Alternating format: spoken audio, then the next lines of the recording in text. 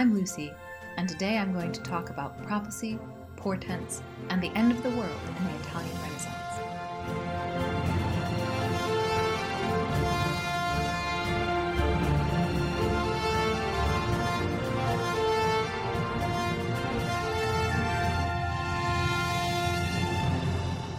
Hello, and welcome to Footnoting History. When I tell people how terrified 15th century Italy was about the end of the world, a frequent response is, but wasn't it the Renaissance? Well, arguably, yes, at least for educated male elites, but this was, from the perspective of many, part of the problem. It was a time of rapid cultural change, and as we all know, change is scary. Most narratives of late medieval European history, from my perspective as a specialist in the 13th through 15th centuries, are guilty of overemphasizing the rediscovery elements of how elite, learned cultures embraced humanism in this period. Still, Petrarch and others were very successful in self-branding as a bunch of enlightened genius types who had the insight to recover all the great and sophisticated learning that had been lost until they were wise and civilized enough to discover it again, thus experiencing a renaissance. Successful branding for over 6 centuries. So today, I'm going to talk about the anxieties of late medieval Italy, and in particular, how the realities and rhetoric of power shifted in Florence. The transformation of Florentine policy and Florentine rhetoric as it entered upon what is widely referred to as its golden age, its age of splendor and squalor, republican rhetoric, and urban inequality, was created, arguably, by peasants advocating for their own rights. As relationships between cities and their hinterlands were reconceptualized, many moderately well-off peasants advocated for their rights as rebel subjects of the powerful republic. Multi-generational families, artisans and craftspeople, men and women, said that taxing should be more fair and that they should get more out of their relationship with the urban center. And remarkably, Florence listened.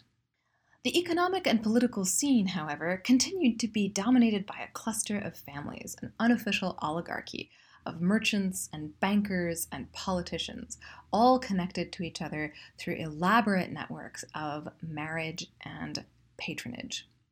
And at the end of the 15th century, the time I'm going to be talking about today, Florence was just reaching the end of about 60 years in which one of these family, the Medici, had successfully consolidated power in their own hands. From the days of Cosimo, self-proclaimed as the wise doctor of his city, through his son and that son's more brilliant wife, Lucrezia Tornabuoni, and, of course, Lorenzo, known as the Magnificent, but also more insultingly known as the Master of the Shop, the man who had exported Florence's prosperous small business model to the government of an entire city. This period has been described as a blotch and turning point in the history of the Italian peninsula itself. Venice might have been expected to rise to dominance, enjoying trading networks and banking of much longer duration, but it was Florence instead. Florence, with its successfully negotiating peasantry and its leading families who understood so well both the art of diplomacy and the craft of banking. So why turbulence here? Well, because alongside all this prosperity came a not significant amount of anxiety about whether or not this prosperity was pleasing to God. And into this environment came a Dominican friar named Girolamo Savonarola, who condemned the people of this world as unmindful of their sins, and who especially condemned the leaders of the church as men who bought and sold the blood of Christ.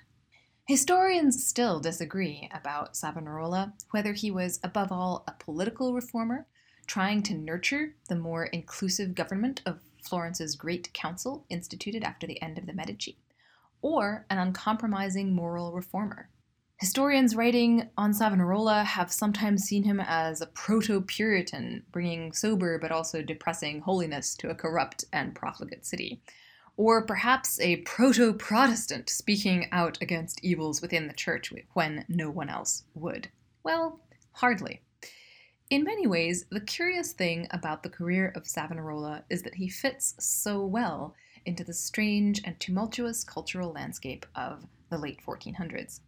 The late medieval church in this period was decisively shaped by calls for reform, by the tyranny of high expectations, and by high levels of popular engagement, sometimes in ways that were deeply disconcerting to the powerful and, yes, often corrupt prelates at its highest echelons. And as Savonarola preached, he preached through a time of remarkable transition in Florence through the end of Medici rule and the institution of a new republican government. His relationship to this government was fraught. Although he criticized Florence's policies, and particularly its wealth, many feared that he was also trying to manipulate it, crafting alliances and exerting influence with many of the city's influential families. One of his sermons, delivered on All Saints' Day, gives a good example of how he spoke chiefly to both leaders of the church and the wealthy merchants of Florence, who, in his opinion, had so much to lose and so many sins to repent for. He preached in Italian, opening by yelling about penitence. Penitenza, penitenza. He opened by appealing to all sinners stubborn and lukewarm, all who defer repentance to the last. He then moved on to all of Italy, Rome, not incidentally the seat of the Pope, and Savonarola's audience absolutely would have understood the allusion, and of course to Florence itself. He told the people that they would, of course, not be surprised to hear him talk about the obvious presence of demons in the world around them, of tribulations in the world around them. And he told his audience, your impieties, your fornications, your cruelties, your sins, I say, beget these tribulations. He demanded that rich and poor alike do penance.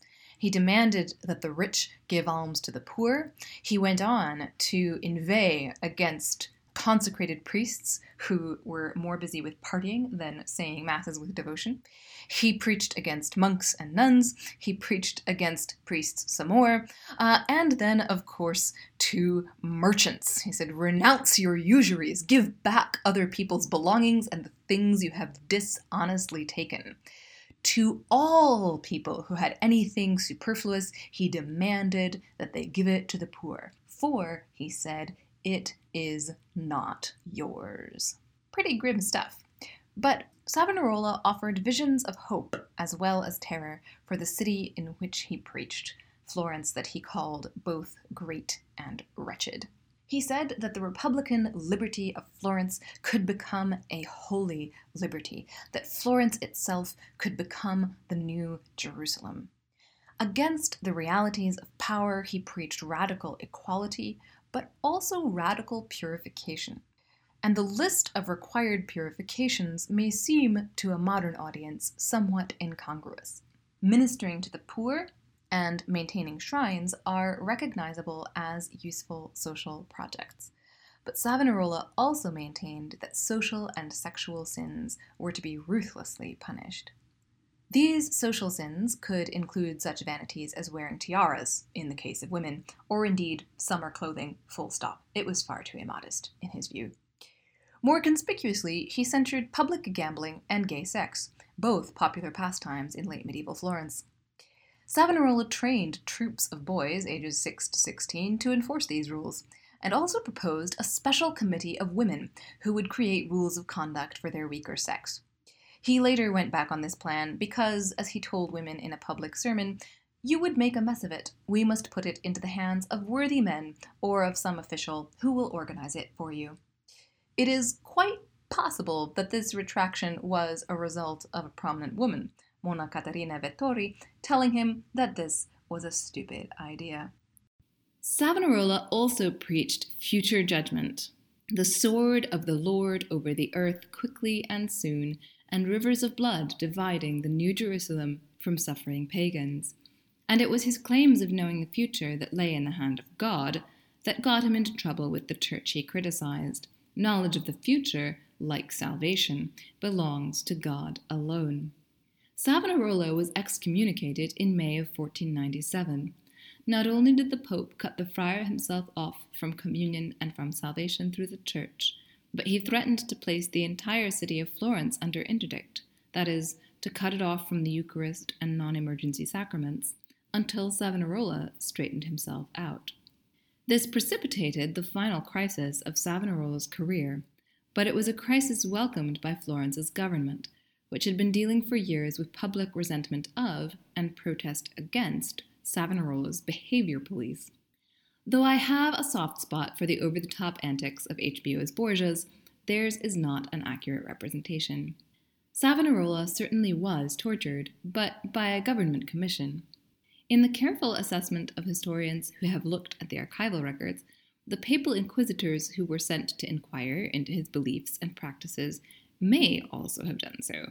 It is quite probable that they threatened him, and it is certain that they terrified him.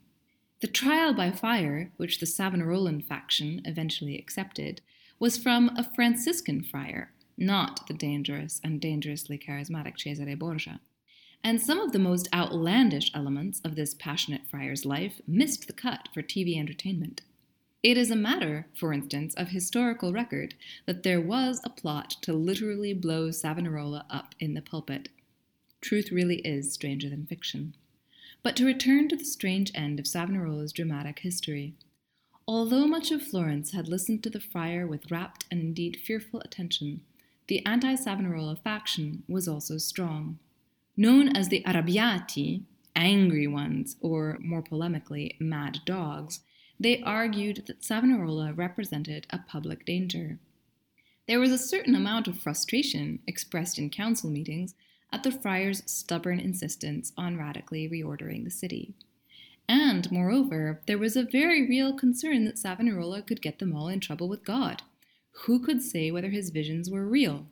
Well, as a matter of fact, there was one method for proving that, the trial by ordeal.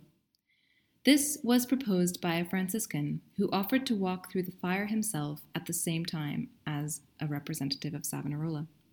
And the Florentines flocked to the public square directly in front of the governmental palace to see this remarkable spectacle. Unfortunately for lovers of drama, though perhaps fortunately for those involved, the trial did not come off. The Dominican who had volunteered to walk through the flames on Savonarola's behalf wanted to carry a crucifix. The Franciscans thought that this bordered on blasphemy, and they also wanted to make sure that he wasn't carrying magic charms. The disputes over how exactly the trial was to take place were dramatically ended by a hailstorm. You might think that a hailstorm would be taken as fairly definite, if ambiguous, divine intervention, but no. Some said it was a miracle, God intervening on behalf of one of his saints, but the Arrabbiati asserted that Savonarola had caused the storm through magic. The crowd did not disperse peacefully, despite the dramatic interruption. The populace stormed Savonarola's convent of San Marco, and Florence's city council called an emergency meeting that lasted for hours. Meanwhile, the friars of San Marco got fed up with the siege and started firing back at the besiegers. Why the convent had a cache of cannon and crossbows for just such an occasion is less than clear. Finally, the council decided that the best course of action would be to banish Savonarola from Florence and its republic altogether. They arrested him. Later, a Florentine chronicler would note that the entire day had been full of celestial disturbances and portents in the heavens.